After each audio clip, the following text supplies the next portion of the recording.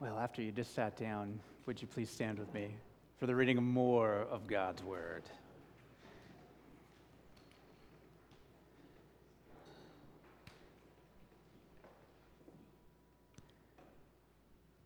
God has delivered the Israelites from oppression in Egypt, brought them through the Red Sea, seen God single-handedly defeat the Egyptian army. All of those chariots and warriors, Israel unarmed, wandering in the desert. And then God spoke all these words, saying, I am the Lord your God, who brought you out of the land of Egypt, out of the house of slavery. You shall have no other gods before me. You shall not make for yourself an idol or any likeness of what is in heaven above, or on earth below, or in the water under the earth. You shall not worship them or serve them, for I, the Lord your God, am a jealous God, visiting the iniquity of the fathers on the children on the third and fourth generations of those who hate me, but showing loving kindness to thousands to those who love me and keep my commandments. You shall not take the name of your Lord God in vain, for the Lord will not leave him unpunished who takes his name in vain. Remember the Sabbath day to keep it holy. 6 days you shall labor and do all your work, but the seventh day is a Sabbath of the Lord your God. In it you shall not do any work, you or your son or your daughter, or your male or female servant, or your cattle, your sojourner who stays with you. For in 6 days the Lord made the heavens and the earth, the sea and all that is in them, and rested on the seventh day. Therefore the Lord blessed the Sabbath day and made it holy. Honor your father and your mother, that the days may be prolonged in the land which the Lord your God gives you. You shall not murder. You shall not commit adultery. You shall not steal. You shall not bear false witness against your neighbor. You shall not covet your neighbor's house. You shall not covet your neighbor's wife, or his male servant, or his female servant, or his ox, or his donkey, or anything that belongs to your neighbor.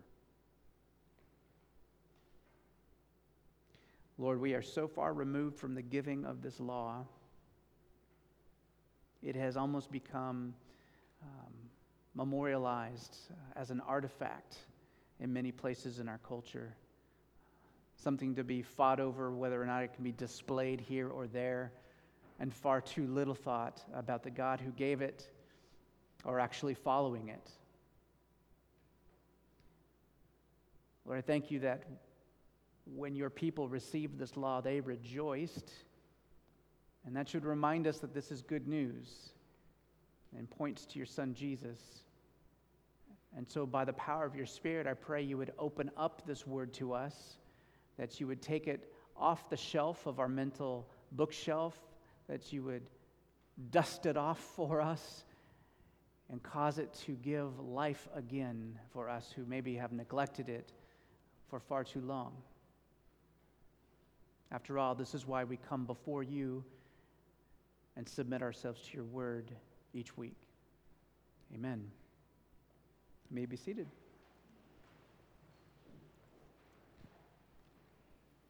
The Ten Commandments. Iconic, ancient, controversial, antiquated, simplistic. Moses. Charlton Heston.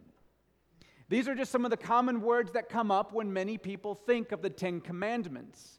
And last Sunday we began our fall sermon series rooted in the Ten Commandments, and we learned some other words that the Bible describes about the Ten Commandments, such as gracious, life-affirming, creative, genre-bending, God's word to us, God's word for us.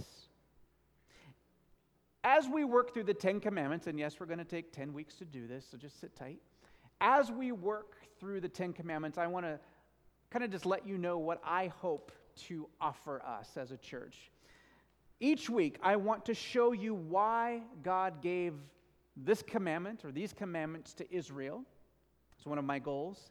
I want to show you why these Ten Commandments, or rather how these Ten Commandments are relevant to us today. And I want to show you how these commandments are life-giving gifts from God. In other words, how each one of these points us toward Jesus, the life giver. Last week we explored the first commandment, which is, you shall have no other gods before me. And this week we're going to focus on the second commandment, or as some have come to see it, the second part of the first commandment, and it reads like this: you shall not make for yourself an idol or any likeness of what is in heaven above or on the earth beneath or in the water under the earth. You shall not worship them or serve them. Now, why would God give this law to Israel? What on earth does it mean? Does this mean that we can't make representations of nature in any form?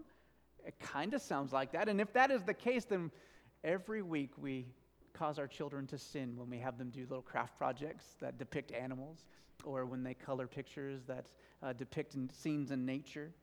Every time we have a slide background that is a depiction of nature, are we singing words of praise while breaking the second commandment? Our bulletin has leaves on it depicting a scene from nature.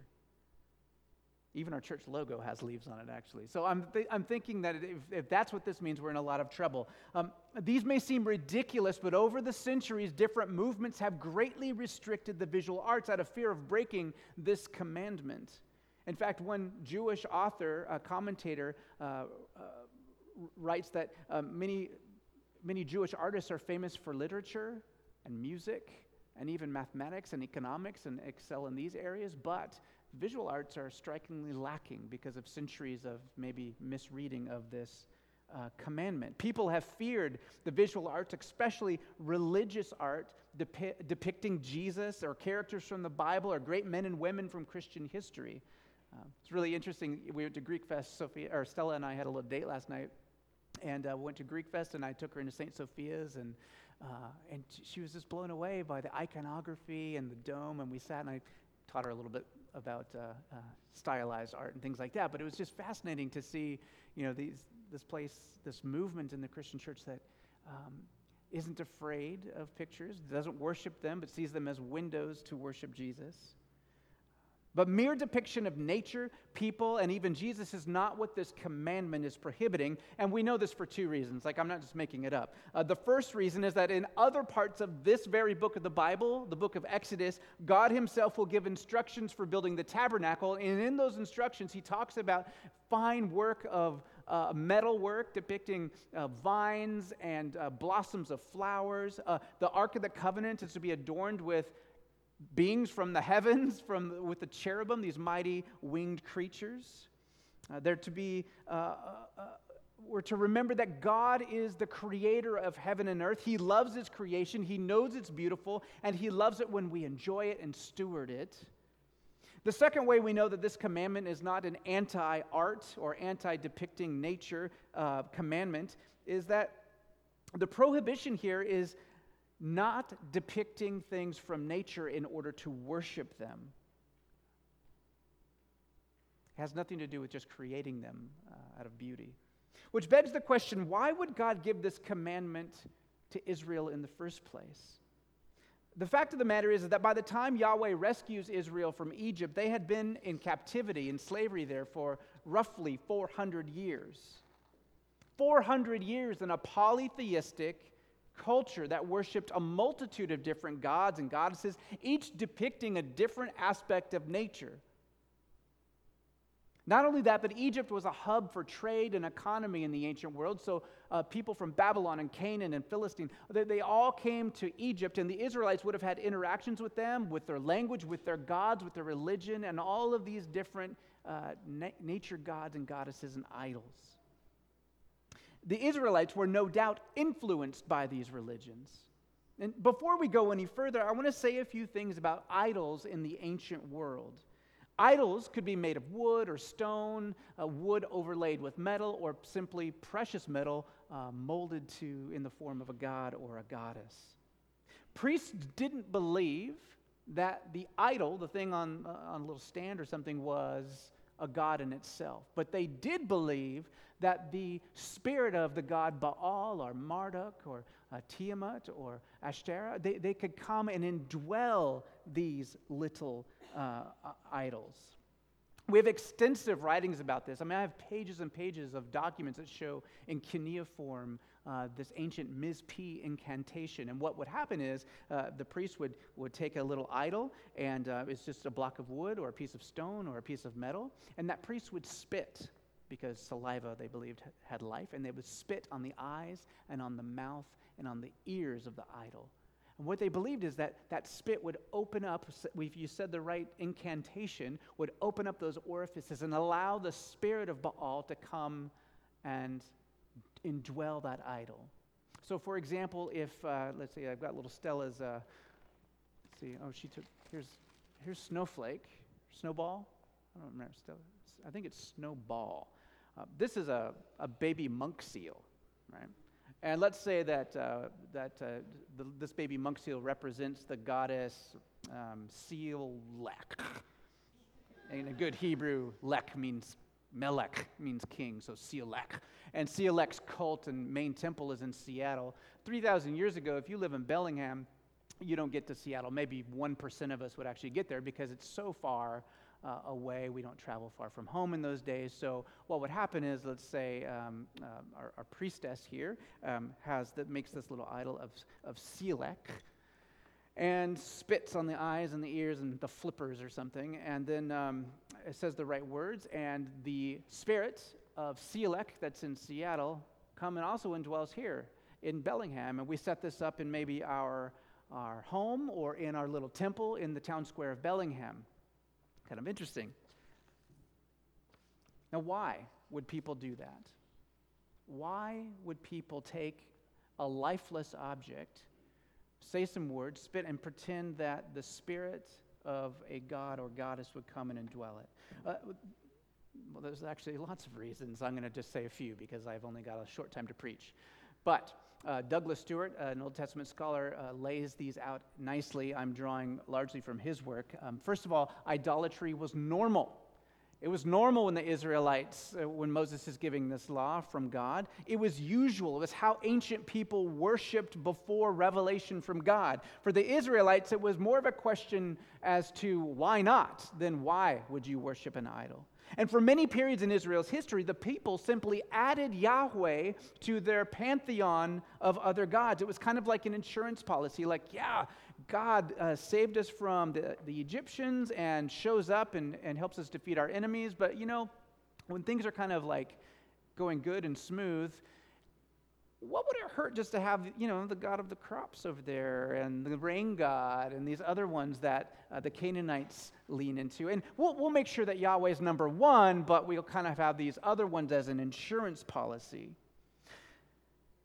Second, it was a power play. You see, the people believed that the ancient gods and their idols were stuck in creation just like we are. That these gods and goddesses didn't actually create anything, but they were created by other gods who are far distant, and then they just have control over the crops, over the sea, over the mountains, over the rain, over the sun and moon and stars. Each thing had its own deity.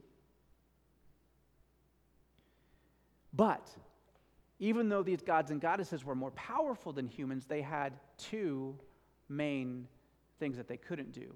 They couldn't bathe themselves, I'm serious, and they couldn't eat for themselves.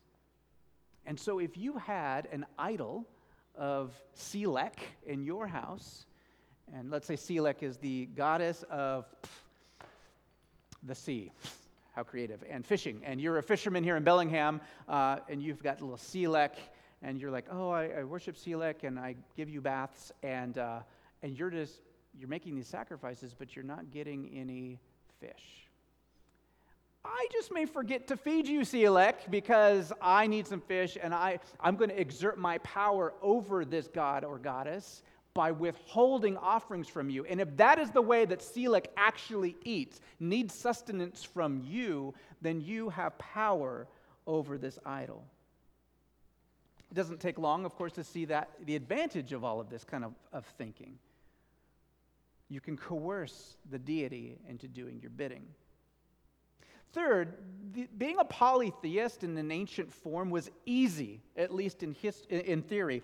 So long as you paid your dues, which means you make your sacrifices, which means you had a barbecue with really good meat that you eat 90% of and give 10% and you burn it up on the grill, and that's the offering for the god or the goddess. So basically you get to have a barbecue and drink lots, and in some cults do other things with your body. It was pretty easy. That's how you made the gods happy. In that system of religion had zero to do with ethics. So you could be a devout follower of Selek by having barbecues and drinking lots and having relations with people, but you didn't have to treat your neighbor well or treat your spouse well or your children well. Ethics and morals were completely separated from the religious world. Isn't that interesting? It was an easy religion. Serving idols was simply transactional. I do this for you, and you do this for me. I give you a sacrifice. I hope for good crops, or I hope for rain, or I hope for good catch of fish. Now contrast that with what we know from Scripture about a relationship with God. A relationship with God. Let's just start there. The one true God, Yahweh, has revealed himself as creator of heaven and earth. He's not stuck in the creation like pantheism, right? In pantheism, God, we say, is everywhere, but he's in the stuff. He is in the trees, he's in the grass, he's in the sky, he's in the mountains, but he's in creation. Whereas Yahweh has revealed himself as the creator of these things. He is transcendent. That means he's outside, he's not controlled, he's not locked in the physical world like we are. He rules it. And yet, he is so loving and is so relational and wants to be with us so much that he interacts with this world. He chooses to be immanent. Transcendent is outside of the created order. That's one of the elements of God. And his immanence means that he comes near us and he talks to us and relates to us and intervenes in our world because he chooses to. And of course, when we get to Jesus, he incarnates, he becomes one of us. This is a God who passionately loves us and invites us to love him passionately. The gods of the ancient world are nothing like that. They really don't like people very much. And people really don't like them very much. So why wouldn't God want his people to make and worship idols? Might seem obvious, but I can think of two very good reasons. First, this commandment is a prohibition against worshiping Yahweh in the same way that people worshipped idols. There's a famous story, you've heard it before most likely, in Exodus chapter 32. Moses goes up to the mountain to receive this law, and I know it happens after, but this is kind of like, this chapter 20 in Exodus is a bit like a flashback or a flash forward or a closed captioning. It's taken out of the narrative form, given us in law form, and then later on the stories catch up with it. So in Exodus 32, Moses goes up on the mountain to receive the law. He says, Aaron, who's his brother, and the head of the priestly clan, Aaron, watch over the Israelites for me. I'm going to go up and talk with God. I'll go up there and face him so you guys don't get zapped. Just don't touch the mountain. Be cool. I'll be back. Now, weeks go by, and the people begin to get antsy and like, hey, I don't think Moses is coming back. I bet you God zapped him or something crazy. We got to get our worship on, and we don't know how to do it. We're used to worshiping gods through idols and through these other avenues. And so Aaron says, fine, you guys are driving me crazy. Take all your jewelry off, throw it in the fire, and whether or not this just happens or they molded it, we don't really know, but a molten golden calf, a cow, comes out of this amalgam of precious metals. And what Aaron says next is fascinating. I don't know if you've paid attention to these words much before. Aaron doesn't say, behold, the calf god who brought you out of Egypt. He says, behold, your God, O Israel, who brought you up from the land of Egypt. This is fascinating because most likely Aaron didn't invent a new God with that amalgam of precious metal. Instead, he made an image representing Yahweh that people could worship in the manner that the pagans worshiped. It was so that the people could comfort themselves, could feel like the God who rescued them was there, that they could see, and so that they could control him. If you can make a God in an image and have it in your hut and feed it or not feed it and all of these things, you feel like you can have control over it. So on the one hand, the second commandment keeps Israel from worshiping Yahweh as if he's just one of those other gods who could be controlled and had to be fed and had to be bathed. It keeps them from thinking they have power over him. After all, how can you truly love and respect someone that you aim to control all along? The second reason that God prohibits the worship of idols is because they're false. According to the Scripture, the Bible, there's only one God. And if we put our hope in idols, we are putting our hope in nothing. Idols cannot help you. Idols cannot save you. Idols will not lead us to fullness of life. Idols can't save us from our sin. And most of the time, they are amoral anyway. They are without morals. They don't care about ethics. In most religious systems of pantheism, and polytheism, the gods are just as screwed up as the people. They're just more powerful.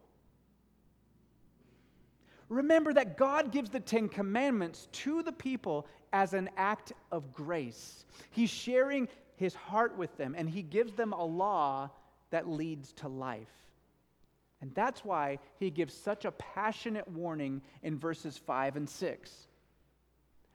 When we read about God's jealousy, it's really a shame that it's translated like that into English, because every time I see the word jealousy, I think of like a teenage love spat, or these little notes like, do you still like me? Yes or no? Or, that's like the shallowest form of jealousy I can think of, and yet that's kind of what comes up in our English word jealousy.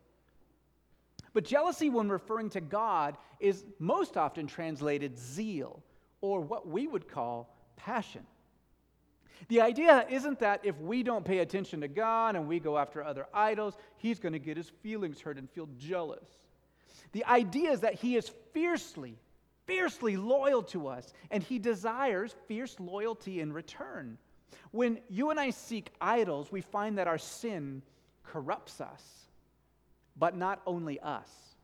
It corrupts our families as well, and our communities and our societies. The effect of evil has consequences that may last for generations. In fact, it's been pointed out by numerous Bible scholars that to let the effects of idolatry only extend 3 or 4 generations, like it says in verse 5, is an extreme grace from God. If God didn't keep the effects of evil in check, there's no guarantee that you and I would even exist today.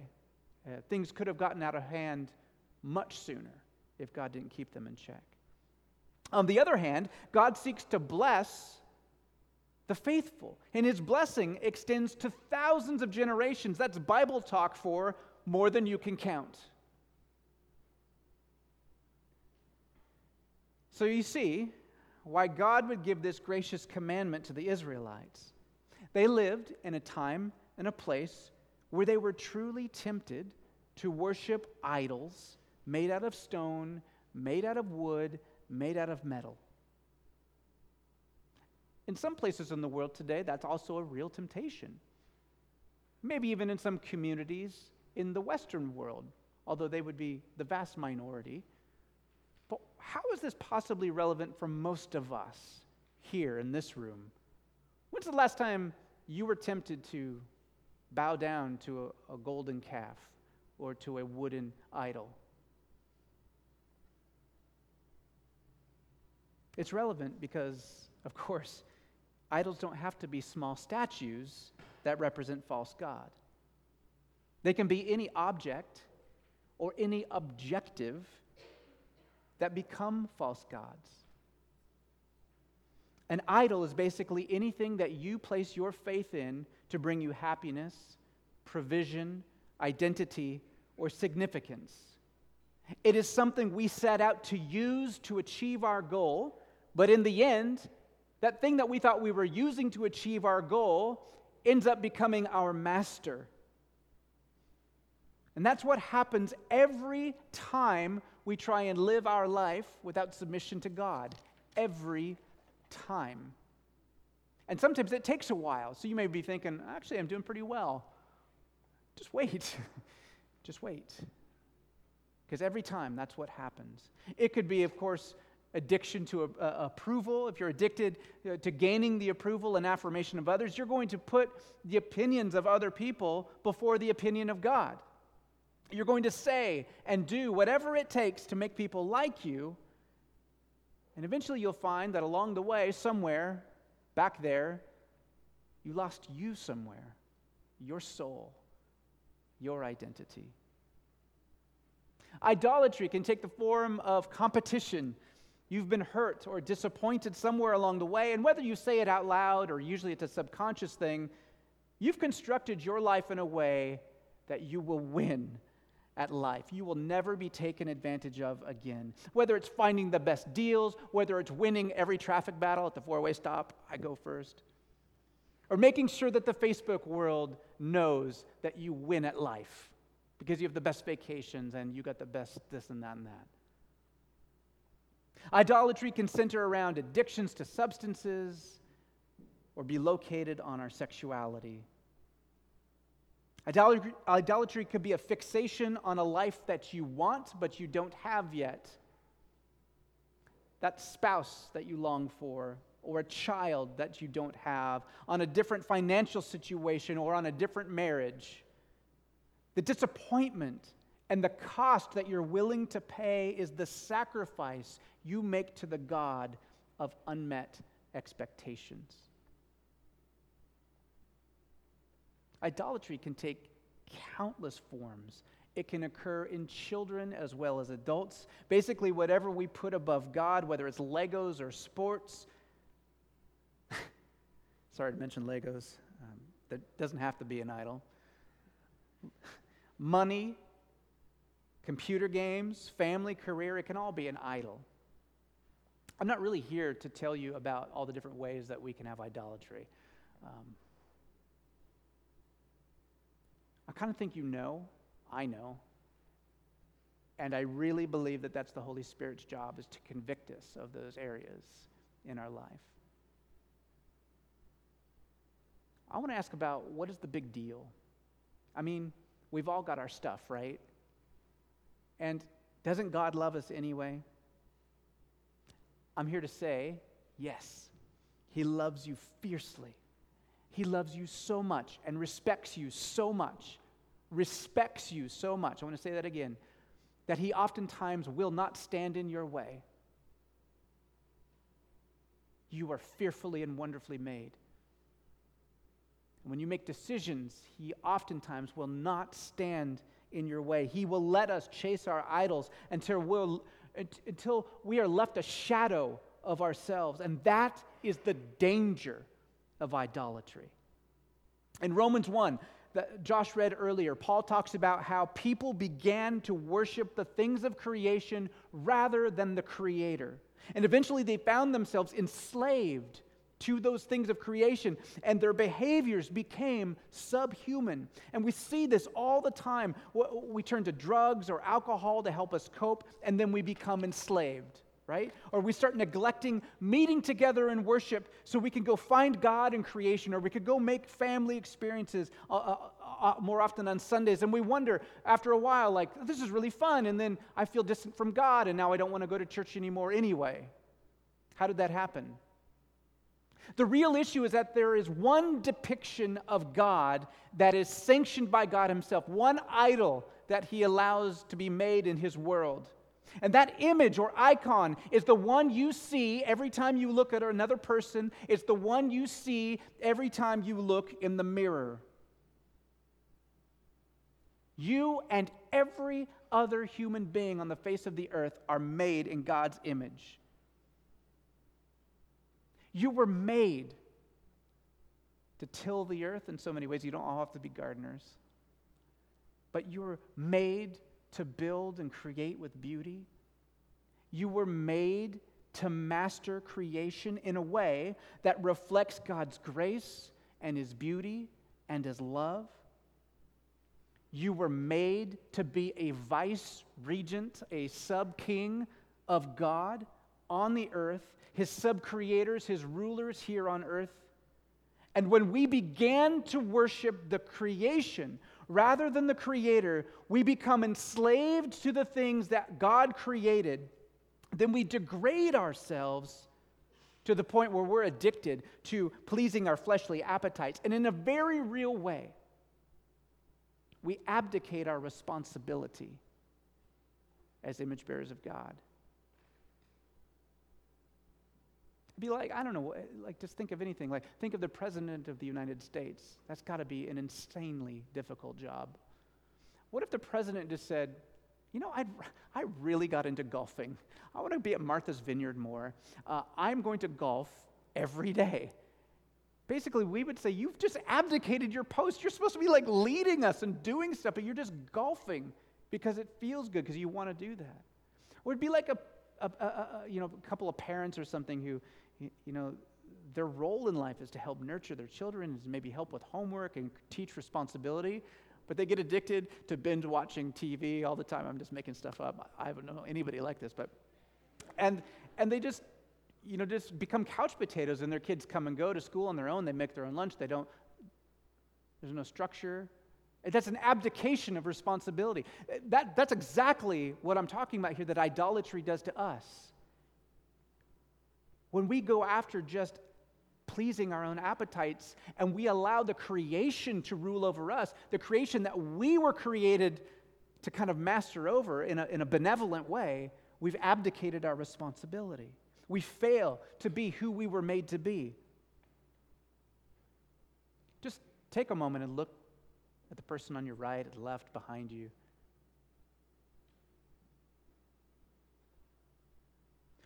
The person you are sitting next to is a glorious being, endowed with incredible dignity,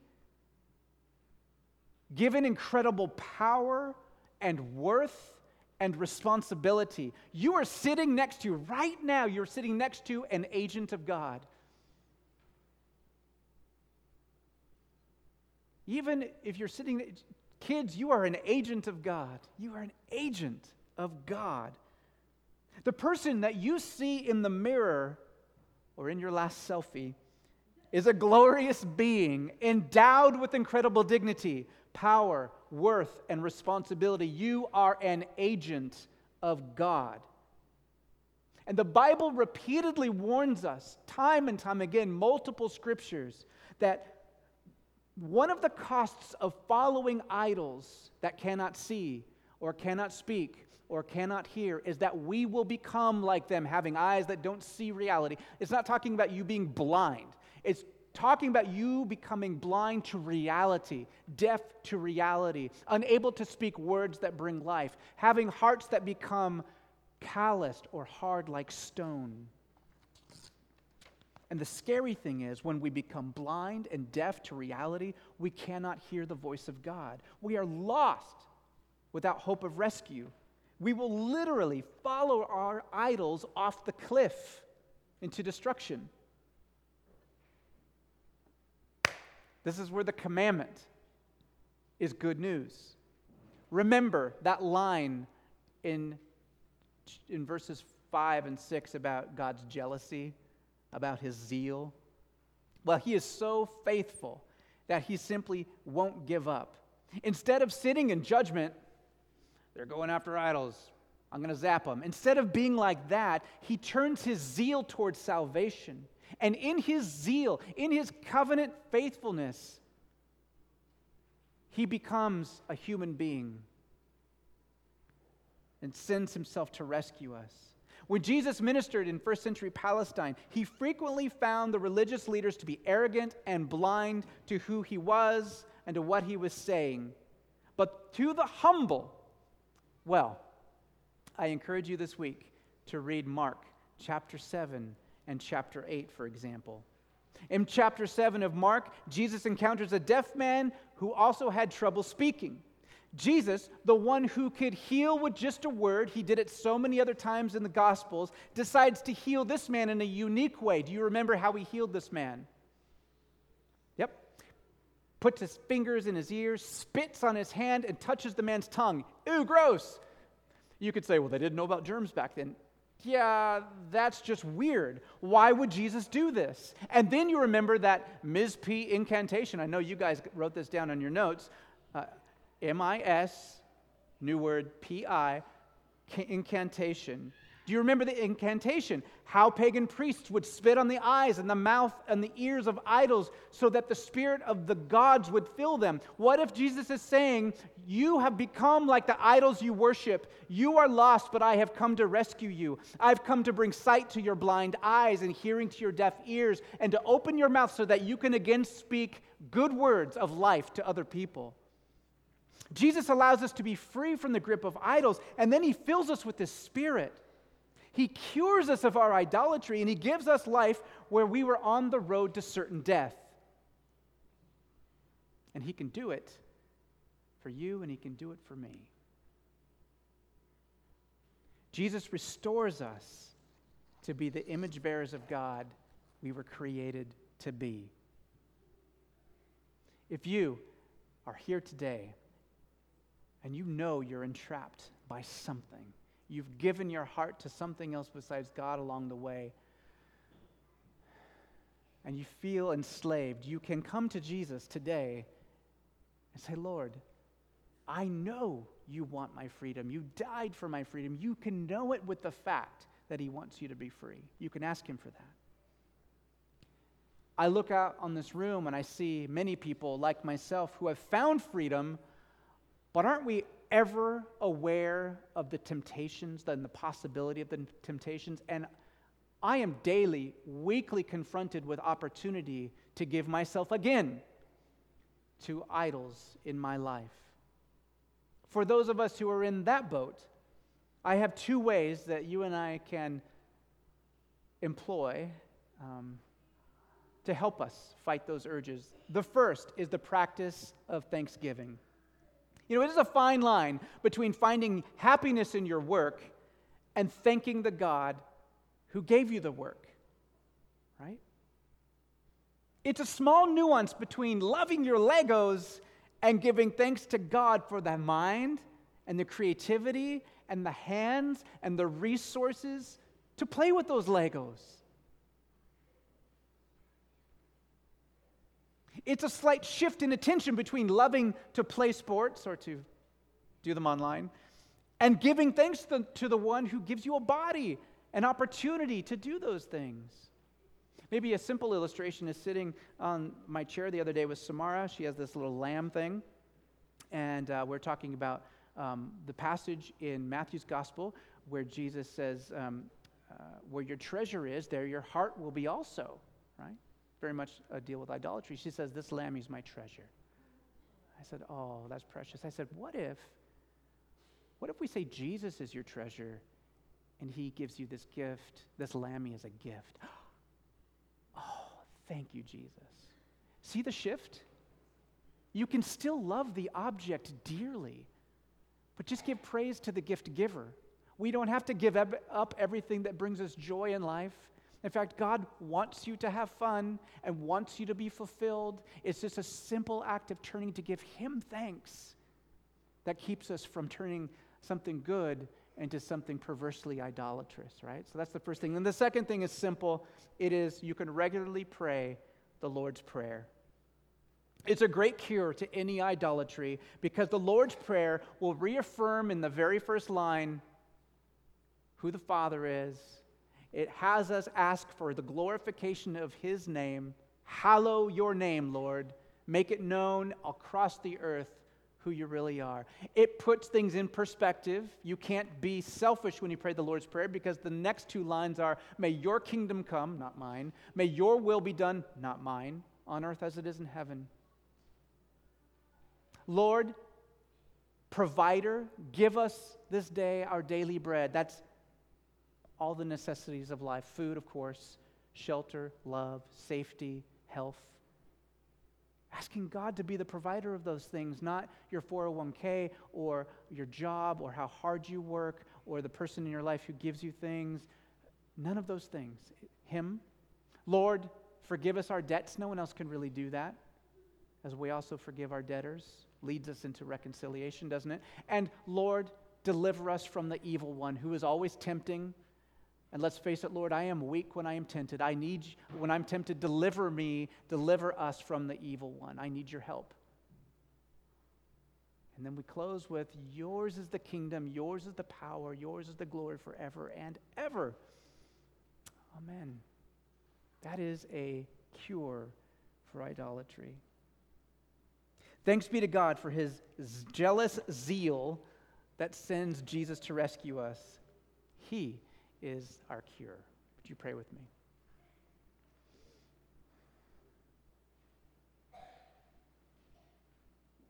In fact, let's take a moment to lay before Jesus either the things that we are entrapped by or the things that we are constantly fighting temptation-wise that could become traps for us. And let's confess those and ask the Lord for help. Just silently where you're sitting.